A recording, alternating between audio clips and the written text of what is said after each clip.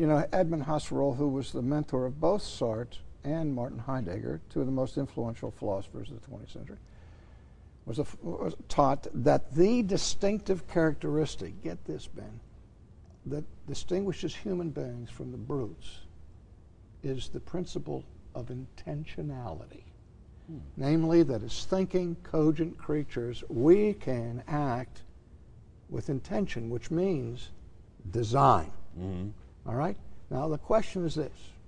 How can you get intentionality unintentionally?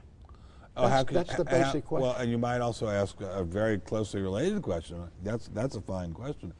How can a speck of mud have any intention? How can a speck of mud that happens to have eyes and ears and teeth and a nose have any intention? Mud has no intention. And by the way, the Darwinists respond to that. It's false consciousness. You're not really even conscious.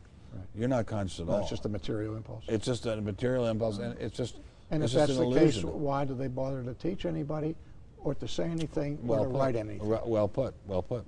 I got into this subject fairly recently. I've always been a very active member of the Right to Life community, even though I'm in Hollywood where such things are forbidden. But I was approached maybe 2.5 or 3 years ago by Walt Ruloff and some of his friends. He's the producer of the movie, and told about intelligent design. And I went for it immediately, and I said, because if Darwinism is correct, and if we're all just accidents, and if we're all just haphazard descendants of a mud puddle, then Hitler was right. And Hitler was totally right. You could kill 6 million Jews, has no moral significance at all, any more than wiping mud off your shoe would have. But if life did not originate randomly, not by random mutation and natural selection, but that there was some design involved by an all-powerful designer, then it's an incredibly horrible event which must never be repeated. And then we got more and more into the complexity of the cell, the incredible gaps in Darwinism about how man, there's no man has any idea of how human life began or how organic life began. And it suddenly dawned on me, there's much more sense, reason, logic on our side than on the Darwinist side. And the Darwinists are so fearful, so angry, so absolutely unwilling to concede an inch, that I realized theirs is a very tenuous hold on power, and we're going to try to make it a tiny little bit more tenuous. And so we started working on this movie. We've been all over the U.S. and Europe and interviewed many, many scientists. And we have this movie, Expelled, No Intelligence Allowed. It's coming out April 11th or April 17th, or April 11th or April 18th. And we hope it makes people question the scientific orthodoxy. And by the way, sometimes as I go around talking about this, people say, well, what about the decision in Dover, Pennsylvania? You're a Pennsylvanian. What about the decision in Dover, Pennsylvania that said teaching intelligent design in schools was forbidden? And I say, I don't care about that decision. Courts said slavery was fine.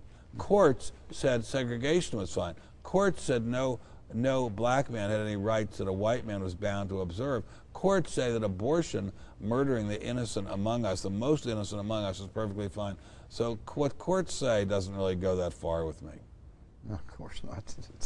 I'm so glad you're doing this. I love the title, Expelled, the first part of the title, because I remember when I was a kid, I got in a fight in high school, and they expelled me from school.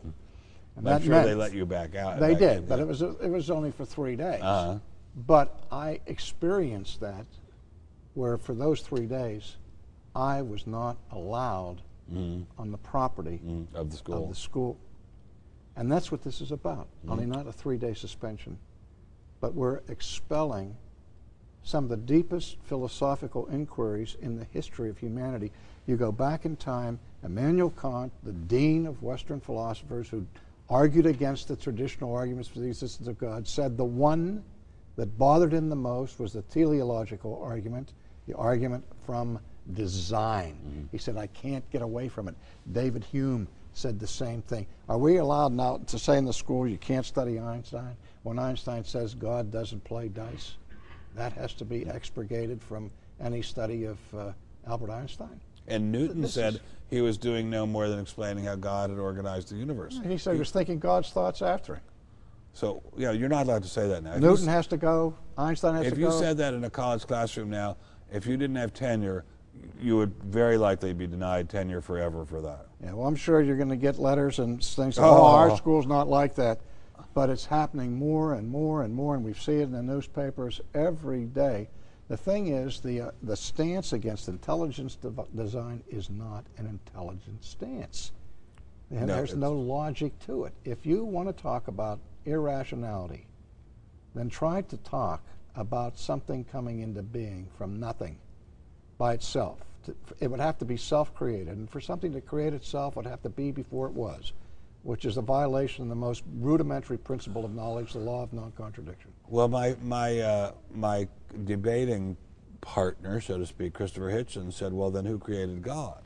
And I said, well, we don't have any problem with that question at all, because God is what always was and always will be. Yeah. So that's what God is. God isn't a mud puddle. I try to point out to people the difference between the concept of self-creation, which is what you call referentially self-destructive because it's an inherent contradiction, and the concept of self-existence. The idea of a self-existent, eternal being that has the power of being within himself, dependent on nothing outside of himself to be, and is eternal, violates no formal concept of logic whatsoever.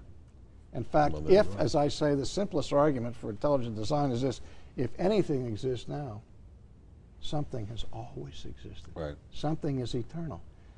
Or nothing could be now. When I was talking with Sagan about all of this, and I talked about you telling me that for eternity, that all of the universe was compacted into this infinitesimal point of singularity with all energy and mass compressed in a state of total organization and stability for eternity. Then one Tuesday afternoon at 3 o'clock, boom, it blows up. Now what happened to the law of inertia? I asked Sagan that. I said, you tell me that things that are at rest stay at rest unless acted upon by what? And he said, I don't want to go there. An outside force. You have to deny your own science to argue that way. You know, it's nuts. I mean, Holy people want to cow, laugh you're at it smart. instead of just... Where'd you learn all this stuff? What? Where did you learn this? You're very, very well educated. I'm stunned. Oh, no, it's just common stuff. I mean, this No, is... it isn't. It isn't common stuff. You're very, very, very, very, very smart and well informed. Well, thank you for that. But, I mean, these are issues that have been debated for centuries, Ben. I know that, but the difference, here's the difference. Here's what's so frightening. We live in the first country in the world to have a constitutional guarantee of free speech, and it is being eliminated in the place where we need it most, the college and the university. You're right. And I just want to thank you again for the service you're doing. Well, thank you. Not just for people of faith, but for science itself. I think for the country, for the country, and for the dignity of human beings. Oh, God that's bless what you. this, in the Well, final analysis, that's what this is I'll about. come hide in your guest bedroom when the Darwinists come to get me. Anyway, thank you so much. We wish you all of the best success. Thank you so much. I hope everybody out there that's listening to this will make every effort to see this movie. Thank you. Expelled. No intelligence allowed. No intelligence allowed. Middle of April. Middle of April. Thank you Ben, so much. very, very Thank you. much. Thank you. Thank you.